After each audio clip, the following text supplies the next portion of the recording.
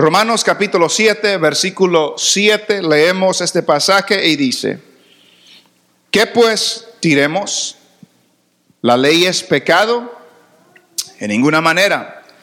Pero yo no conocí el pecado sino por la ley, porque tampoco conociera a la codicia si la ley no dijera no codiciarás. Mas el pecado, tomando ocasión por el mandamiento, produjo en mí toda codicia, porque sin la ley el pecado está muerto. Y yo sin la ley vivía en un tiempo, pero venido el mandamiento, el pecado revivió y yo morí. Y hallé que el mismo mandamiento que era para vida, a mí me resultó para muerte. Porque el pecado, tomando ocasión por el mandamiento, me engañó y por él me mató. De manera que la ley a la verdad es santa y el mandamiento santo, justo y bueno. Amén. Pueden sentarse. La semana pasada vimos los primeros 6 versículos de Romanos, del capítulo 7 de Romanos. Y como Pablo ha hecho anteriormente, comienza estas partes con una pregunta. El capítulo 6 la comenzó con una pregunta: que pues diremos, perseveraremos en el pecado para que la gracia abunde. El capítulo 6 versículo 15 lo siguió con una pregunta: que pues pecaremos porque no estamos bajo la ley sino bajo la gracia. Capítulo 7 versículo 1 siguió con una pregunta: ¿acaso ignoráis, hermanos, que la ley se enseñorea del hombre entre tanto que éste vive? Y luego en el pasaje que hemos leído otra vez, el apóstol Pablo comienza esta sección con una pregunta. Y esa pregunta resulta por lo que Pablo acababa de decir. Recuerde que Pablo está dando una presentación de la libertad del que el cristiano tiene ahora que está en Cristo. Que ahora hemos muerto al pecado, que el pecado ya no tiene dominio sobre nosotros, al menos que uno le dé autoridad, al menos que uno le dé cabida, y que el cristiano ha resucitado juntamente con Cristo y que tiene nueva vida y vida en abundancia. En el capítulo 7, en el versículo 5, después que habló de que habíamos muerto a la ley, dice lo siguiente: porque mientras estábamos en la carne, las pasiones pecaminosas que eran por la ley obraban en nuestros miembros, llevando fruto para muerte. Pero ahora estamos libres de la ley por haber muerto para aquella en que estábamos sujetos, de modo que sirvamos bajo el régimen nuevo del Espíritu y no bajo el régimen viejo de la letra. Entonces Pablo estaba estableciendo de que el cristiano ha sido libertado de la autoridad de la ley, en el sentido de que uno no es justificado delante de Dios por lo que hacemos, sino por la fe en Jesucristo. Y lo que la ley demandaba, que usted y yo no lo podíamos cumplir, ahora en Jesús se ha cumplido en nuestras vidas. Pero mientras está hablando con ellos y está escribiendo esta carta y está diciendo somos libres de la ley, no seguimos la ley, seguimos al nuevo régimen del Espíritu, se detiene por si acaso alguien puede pensar, bueno, pues la ley es mala. Si somos libres de la ley, si la ley ya no tiene dominio sobre nosotros, si hemos muerto a la ley, entonces la ley es mala. Y es ahí donde entra la pregunta de donde comenzamos a leer hoy. ¿Qué diremos, pues? ¿La ley es pecado? Si en el versículo 5 me decía que cuando estábamos en la carne, las pasiones pecaminosas que eran despertadas por la ley obraban en mis miembros, entonces ¿qué? La ley es pecado. La ley es maldad. La ley es mala. Y Pablo la contesta completamente en el versículo 12, pero para llegar al versículo 12 hace la pregunta: ¿la ley es pecado? Y la respuesta de Pablo era no, en ninguna manera. La ley no es pecado. Porque en el versículo 12, lo vamos a ver después, pero en el versículo 12 dice: de manera que la ley a la verdad es santa. Y el mandamiento santo, justo y bueno. Pero antes de dar esa respuesta, le escribe lo que leímos en la segunda parte del versículo 7, 8, 9, 10 y 11. No es la ley pecado en ninguna manera. ¿Por qué? Pero yo no conocí el pecado sino por la ley. Note lo que dice. Yo no conocí el pecado sino por la ley. ¿Qué está diciendo Pablo con esto? Que Pablo no conocía nada de la ley, que Pablo no conocía lo que la ley decía, que Pablo no conocía el pecado, como que si cuando no estaba la ley no había pecado. No es eso lo que está diciendo Pablo. Lo que está diciendo Pablo dice, pero yo no conocí el pecado sino por la ley, porque tampoco conociera la codicia si la ley no dijera, no codiciarás. Ese mandamiento de no codiciarás es uno de los 10 mandamientos. Y lo que Pablo está diciendo es esto: si a mí no me llaman la atención, si a mí no me dicen que esto es malo, yo no sé que es malo. Si a mí no me dicen, si alguien no me hubiera dicho que algo es pecado, yo sería ignorante de ello. Si no me dicen que eso es malo, si no me dicen que eso es pecado, entonces yo no sé qué es pecado. Soy ignorante acerca de estas cosas. Entonces por eso dice, yo no conocí el pecado sino por la ley. Porque cuando ya la ley me dice no hagas algo, me doy cuenta que no debo hacer eso. Si la ley no me dice que no lo haga, yo no sé que no lo debo de hacer. Y eso es lo que está diciendo Pablo. Yo no hubiera conocido la codicia si la ley no me hubiera dicho no codiciarás. Hemos puesto el ejemplo nosotros cuando en ciertas ocasiones, si usted va manejando para un lugar lejos y en ciertas carreteras va manejando rápido y luego entra a un pueblito. Y siempre cuando entra a un pueblito, la velocidad se reduce. Pero a veces uno no sabe a qué velocidad se reduce porque no está poniendo atención, porque es ignorante de lo que está sucediendo, no sabe. Entonces el policía lo puede parar y le puede dar una infracción, pero usted no sabía. Es lo que está diciendo Pablo. Yo no sabía que era pecado hasta que la ley me dijo que no era pecado. Yo no sabía que algo era malo hasta que la ley me dijo que algo era malo. Y eso sucede muchas veces en la vida del cristiano. El cristiano cuando comienza su vida cristiana, la persona cuando comienza su vida cristiana, hay ciertas cosas que no sabe que no debería hacer. No ha sido instruido todavía. No ha sido discipulado todavía. No se le ha enseñado todavía lo que la palabra del Señor dice. Entonces Pablo dice, yo en un tiempo, yo no conocía que la codicia no era pecado. Pero cuando me dijeron no hagas eso, entonces conocí que era pecado. Conocí que era maldad. Y sigue diciendo en el versículo 8, mas el pecado, tomando ocasión por el mandamiento, produjo en mí toda codicia, porque sin la ley está muerto. Sin la ley el pecado está muerto. Note lo que está diciendo Pablo ahí. El pecado, ¿qué es lo que causa o produzca estas codicias, esta maldad, esta desobediencia delante del Señor? ¿Qué es lo que produce eso? El pecado. ¿Y qué es lo que usa el pecado para producir esa codicia, para producir esa desobediencia, para producir esa maldad? ¿Qué es lo que usa el pecado? ¿Qué dice ahí? Mas el pecado, tomando ocasión, ¿por qué? Por el mandamiento. Mas el pecado, tomando ocasión por el mandamiento. Recuerde lo que decía el versículo 5.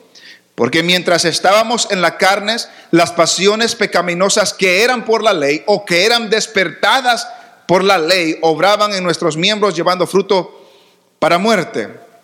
El pecado, versículo 8 otra vez, tomando ocasión por el mandamiento, produjo en mí toda clase de codicia. produjo en mí toda clase de codicia. Y eso va a salir en el versículo 13. Pero lo que nos dice, note qué tan horrible es el pecado. Note qué tan malvado es el pecado, que usa el mandamiento de Dios para producir maldad en mi vida y en la vida suya y en la vida de Pablo. El pecado, más el pecado tomando ocasión por el mandamiento, produjo, el resultado fue que produjo en mí toda codicia. Fue el pecado que lo hizo. Y lo hizo usando algo bueno. Note eso. Es tan horrible el pecado que toma lo que es bueno, lo que viene de parte de Dios, lo toma y lo usa para hacer el mal. Lo usa para hacer el mal. ¿Y cuál era el resultado? ¿O cuál era lo que Pablo dice al final del versículo 8? Porque sin la ley el pecado está muerto. Note eso. Sin la ley el pecado está muerto. ¿Qué está diciendo Pablo ahí? La ley despierta el pecado. Hicimos esta comparación la semana pasada. En un libro que se llama El progreso del peregrino, habla de un cuarto que está abandonado, que está sucio, que está polvoso. Y en ese cuarto que está tierroso y está polvoso, entra alguien con una escoba a barrer. ¿Y qué sucede cuando la persona entra a ese cuarto para barrer? Todo el polvo se levanta. Toda la tierra se levanta, se alborota, está por todos lados. Y luego viene alguien más con agua y le echa agua en el cuarto, y esa agua apacigua ese polvo, hace que ese polvo se calme, hace que ese polvo se vuelva de nuevo a tierra. Y la comparación que hacía el escritor es que ese es el corazón del hombre que está... y el cuarto representa el corazón del hombre, el polvo y la tierra representa el pecado que hay en el corazón del hombre. La escoba representa la ley, dice, que la ley alborota el pecado y lo despierta y lo mueve y lo hace funcionar. Y luego dice que el agua representa el evangelio y la gracia, que solamente el evangelio y solamente la gracia pueden controlar el pecado. Solamente el evangelio, solamente la gracia pueden controlar el pecado. Y eso es lo que está diciendo Pablo ahí. El pecado es tan horrible que toma lo bueno y lo usa para obras malas. En mi vida, dice. Está hablando Pablo, en mi vida. Mas el pecado, tomando ocasión por el mandamiento, produje en mí, dice Pablo, en él, toda codicia. ¿Por qué? Porque sin la ley el pecado está muerto. Un escritor hablaba de un ejemplo que sucedió aquí en Houston, en Galveston. Dice que hace algunos años se construyó un hotel en Galveston. Y este hotel estaba tan cerca de la playa que el agua casi tocaba donde estaba el hotel. Y el miedo que tenían los dueños era que la gente de los balcones se iba a poner a pescar. Como estaba tan cerca el agua, del cuarto, de los balcones, se iban a poner a pescar. Entonces, ¿qué hicieron ellos? Pusieron un rótulo en cada cuarto que decía, es prohibido pescar de los balcones. ¿Qué sucedió? Se pusieron a pescar de los balcones. Entonces, los que estaban en el primer piso y estaban quizás en el restaurante comiendo, siempre oían los anzuelos y el peso de plomo que se tira le pegaban a las ventanas, y algunas ventanas se quebraron, dicen. ¿Por qué? Porque pusieron ese rótulo. Es prohibido pescar de los balcones. Se pusieron a pescar. ¿Cómo solucionaron el problema? Quitaron los rótulos. Cuando quitaron los rótulos, se fue el problema. ¿Por qué? Esa es la tendencia del ser humano. Cuando nos dicen que no hagan algo, para allá vamos. Estas personas quizás nunca hubieran pensado pescar del balcón, pero cuando vieron el rótulo se les entregó la idea, se les entró la idea en su mente: del balcón vamos a pescar. Es lo que está diciendo Pablo. Yo no sabía que algo era pecado hasta que la ley me dijo que es pecado. Cuando la ley me dijo que era pecado, entonces me di cuenta que este pecado por el mandamiento produjo en mí toda clase de codicia. ¿Por qué? Porque sin la ley el pecado está muerto. Sin la ley el pecado está muerto. Recuerda lo que leímos en 1 Corintios 15, cuando decía, lo podemos leer, 1 Corintios capítulo 15 y el versículo 55 y 56, que dice Pablo: ¿dónde está, oh muerte, tu aguijón? ¿Dónde, oh sepulcro, tu victoria? Ya que el aguijón de la muerte es el pecado, y el poder del pecado, ¿cuál es? La ley. 56 dice: ya que el aguijón de la muerte es el pecado, y el poder del pecado es la ley. ¿No está diciendo Pablo otra vez en Romanos? Porque sin la ley el pecado está muerto. Pero ya cuando me dijeron que no haga algo, me di cuenta que era malo, y hay algo dentro de mí que es el pecado, que toma ocasión por el mandamiento para producir en mí toda clase de codicia, toda clase de maldad, toda clase de desobediencia.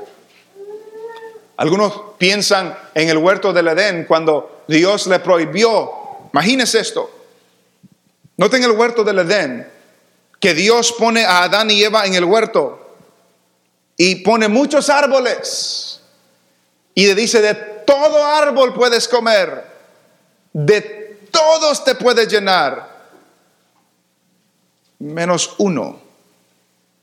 Nota eso, menos uno. ¿Y qué pasó con ese uno? Cayeron. ¿Por qué? Porque la tendencia del hombre, cuando le prohíben algo, es hacer eso que le han prohibido. Luego sigue diciendo el apóstol Pablo en el versículo 9: y yo sin la ley vivía en un tiempo, pero venido el mandamiento, el pecado revivió y yo morí. Pablo habla de un tiempo donde dice que él vivía sin la ley. Pero venido el mandamiento, el pecado revivió y yo morí. Muchos han establecido de que Pablo está hablando de cuando era niño. Que cuando era niño no tenía conocimiento de la ley. Hablamos de una edad donde el niño no tiene conciencia del pecado, no puede recibir al Señor porque no comprende esas cosas. De ese tiempo está hablando el apóstol Pablo. Un tiempo viví sin la ley, pero cuando vino el mandamiento, cuando lo entendí, cuando entró en mi conciencia, cuando comprendí lo que significaba, cuando comprendí lo que estaba diciendo el mandamiento, el pecado revivió. Recuerda lo que la ley es. Recuerda la escoba y el polvo.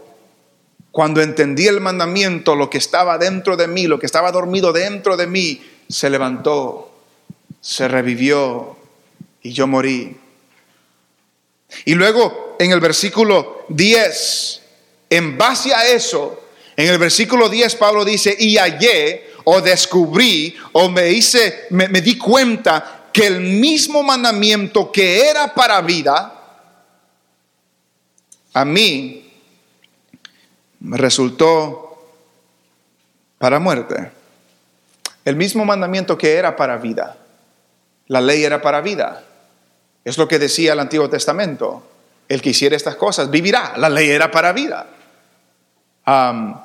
Pero lo que era para bueno resultó en malo. ¿Por qué? Por el pecado que había en Pablo, que ha habido en todo hombre que ha existido, y el pecado que hay en nosotros. Toma lo bueno de Dios y produce en nosotros lo contrario, produce lo malo. Y en Pablo dice: produce muerte. Y otra vez, en el versículo 11, dice, porque el pecado tomando ocasión por el mandamiento me engañó. Note esa palabra. El pecado tomando ocasión por el mandamiento me engañó y por él me mató. El pecado me engañó. El pecado me engañó. Un escritor dio este análisis que el engaño ha sido parte de toda la historia humana. Desde el principio hasta el fin, el engaño, la decepción, el mentir ha sido parte de la historia humana. Recordemos el jardín del Edén otra vez. Recordemos cuando Adán y Eva pecaron. Recordemos cuando Dios le reclamó a Adán, ¿qué has hecho? ¿Qué le dijo a Adán? La mujer que tú me diste me dio de comer y yo comí. Y luego Dios va a hablar con Eva y le dice a Eva, ¿qué has hecho? ¿Y qué dice Eva? La serpiente, ¿qué dice? Me engañó y yo comí. Desde el principio de la historia humana, el pecado ha engañado, el enemigo ha engañado, el diablo ha mentido, él es el padre de mentira, no hay ninguna verdad en él. El pecado me engañó, la serpiente engañó a Eva y por eso entró el pecado en el mundo. Al final de los siglos, según Tesalonicenses, capítulo 2 y versículos 9 y 10 dice, hablando del anticristo inicuo cuyo advenimiento es por obra de Satanás, con gran poder y señales y prodigios mentirosos y con todo engaño de iniquidad para los que se pierden por cuanto no recibieron el amor de la verdad para ser salvos. Cuando comienza la historia del ser humano hay engaño. Al final de los tiempos hay engaño. El pecado siempre ha engañado. ¿Y cuántas personas entraron en algo en su vida que pensaron que no les iba a molestar? Que pensaron de que los peligros nunca le iban a suceder a ellos. Que pensaron que lo que le contaban era bueno, era exitoso. Y se dan cuenta que fueron engañados. ¿Cuántas gentes, cuántas personas comenzaron a probar drogas? Porque pensaron, yo nunca voy a hacer droga, eso no me va a suceder a mí. Y ahí terminaron, el pecado les engañó. ¿Cuántas personas terminaron en la borrachera porque pensaron que eso nunca les iba a suceder a ellos? Fueron engañados. ¿Cuántas muchachas en este día, y sucede mucho hoy, entraron en el tráfico sexual porque alguien les engañó, porque alguien les prometió cosas buenas y el pecado terminó engañando? ¿Cuántas personas se metieron a robar cosas pensando de que todo iba a salir bien y terminaron siendo engañados? El pecado engaña. No se nos olvide eso. El pecado engaña. ¿Cuántas personas, cuántos matrimonios se han quebrantado por infidelidad? El pecado engaña. ¿Cuántas personas han querido alcanzarlo todo en esta vida, en este mundo, y ser ricos y ser exitosos y ser todas esas cosas porque fueron engañados por el pecado? El pecado engaña. Y note que lo que está diciendo Pablo no lo está diciendo con los de afuera. Estaba hablando de él mismo. El pecado me engañó. Y porque el pecado me engañó, y por ese mismo pecado me mató. Entonces, la ley no es pecado. El pecado produjo en mí maldad. El pecado usó la ley de Dios para producir muerte. El pecado usó la ley de Dios para engañarme. Es tan asqueroso, es tan malo, es tan horrible el pecado que usa lo bueno para hacer cosas malas. Y termina esta parte el apóstol Pablo resumiendo de manera, dice, que la ley a la verdad es santa y el mandamiento a la verdad es santo, es justo y es bueno. Yo creo que muchas iglesias, muchos cristianos tienen un concepto malo de la ley, porque a veces pensamos que la ley es mala. Somos libres de la ley, no estamos bajo la ley y no lo estamos para ser salvos. Pero pensamos como que la ley es mala, como que la ley no se debe leer, no se debe escuchar, no se debe aprender. Pero Pablo nos dice que la ley es santa, que el mandamiento es santo, que el mandamiento es justo, que el mandamiento es bueno. Y nos damos cuenta que los escritores de los salmos tenían un concepto diferente de la ley. Porque si podemos leer, por ejemplo, vamos a leer dos partes en Salmos. Salmos capítulo 1 y versículo 1 y 2. Salmos capítulo 1, versículo 1 y 2. Dice: bienaventurado el varón que no anduvo en consejo de malos, ni estuvo en camino de pecadores, ni en silla de escarnecedores se ha sentado, sino que en ¿qué? Sino que en la ley de Jehová está su delicia, y en su ley medita de día y de noche. La ley no es mala. El hombre que medita en la ley de Jehová es bienaventurado. El hombre que tiene su delicia en la ley de Jehová está bienaventurado. El hombre que medita en la ley de Dios noche y día es bienaventurado. Salmo 19.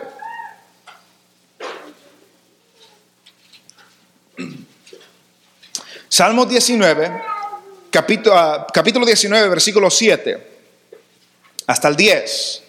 Dice: la ley de Jehová es que es perfecta, que convierte el alma.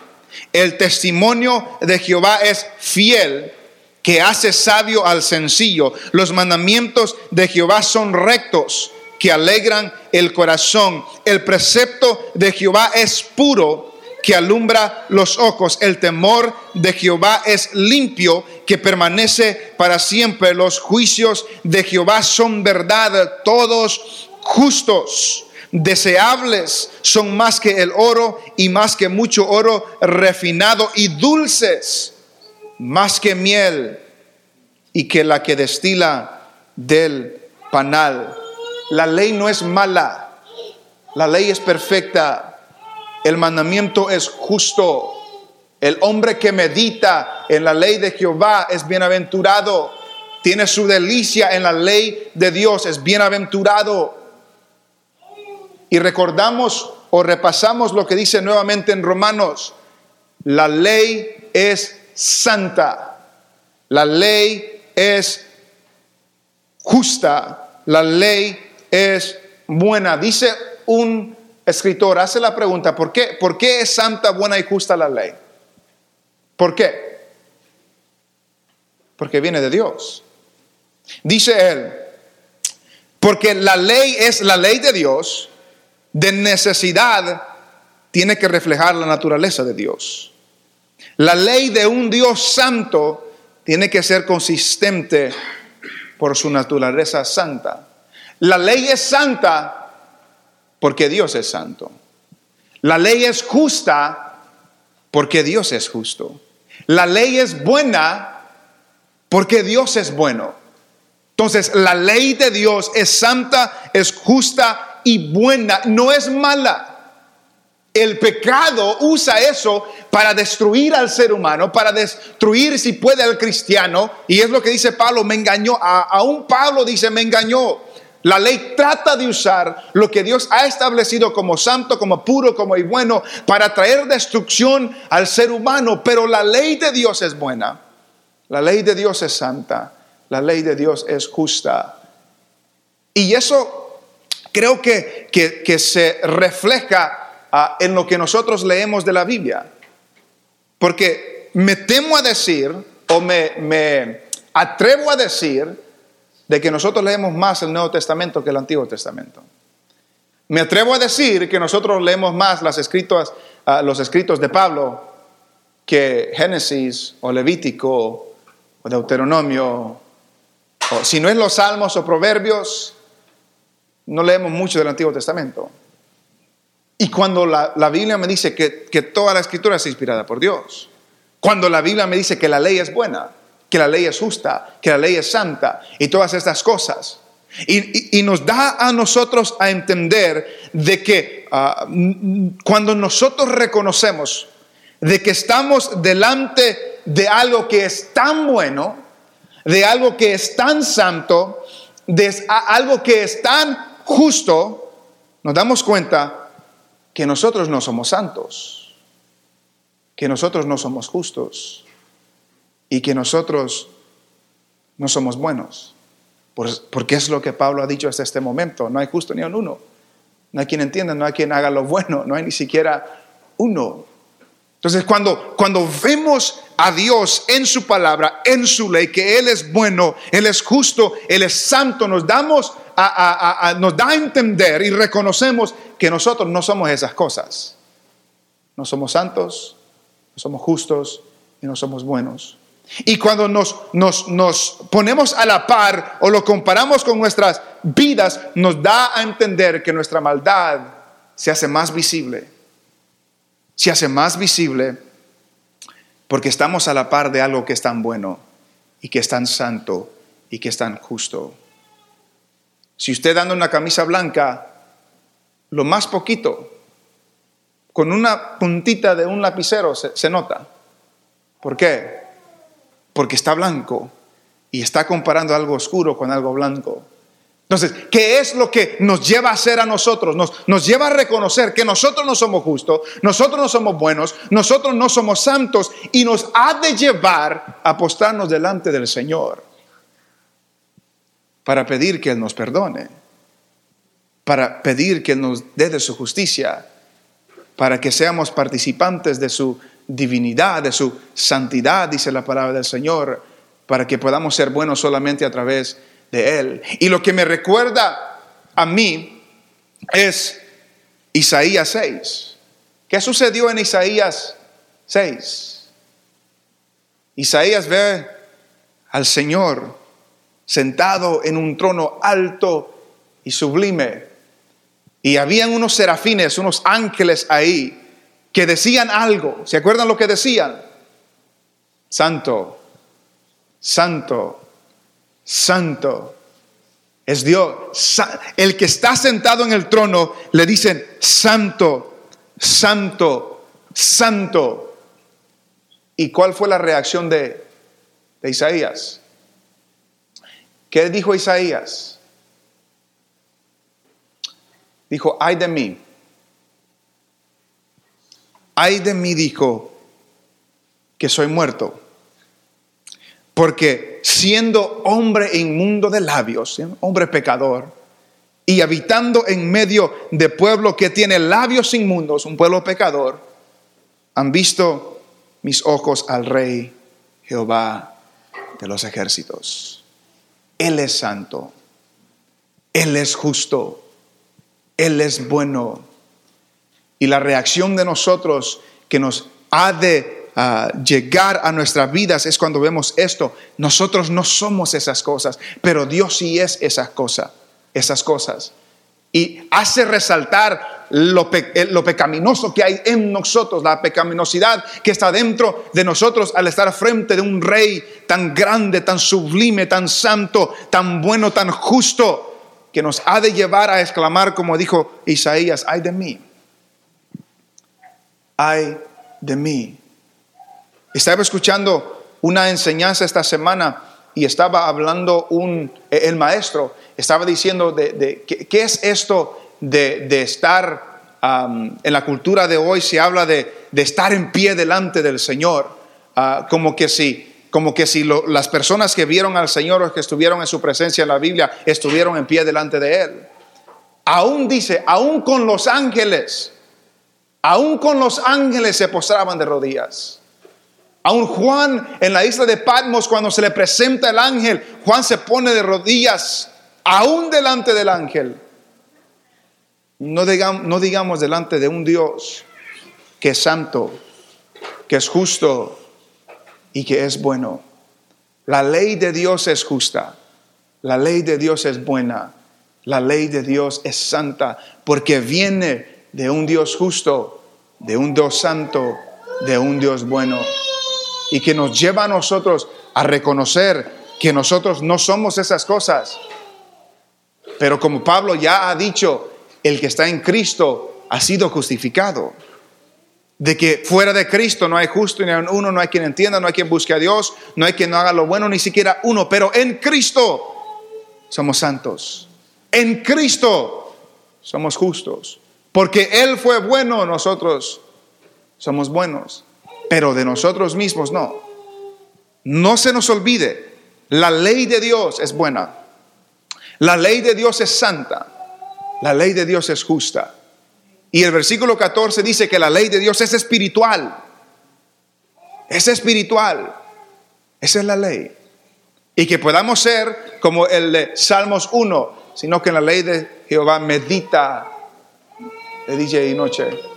Y en su ley está su delicia. Que seamos hombres y mujeres que podamos deleitarnos en la ley de Dios, en la palabra de Dios, que podamos conocerla, que podamos entenderla, que podamos comprender que estamos delante de un Dios justo, un Dios bueno, un Dios santo, y por lo tanto la reacción de nosotros debe ser de reverencia, de adoración, de postrarnos, de reconocer que somos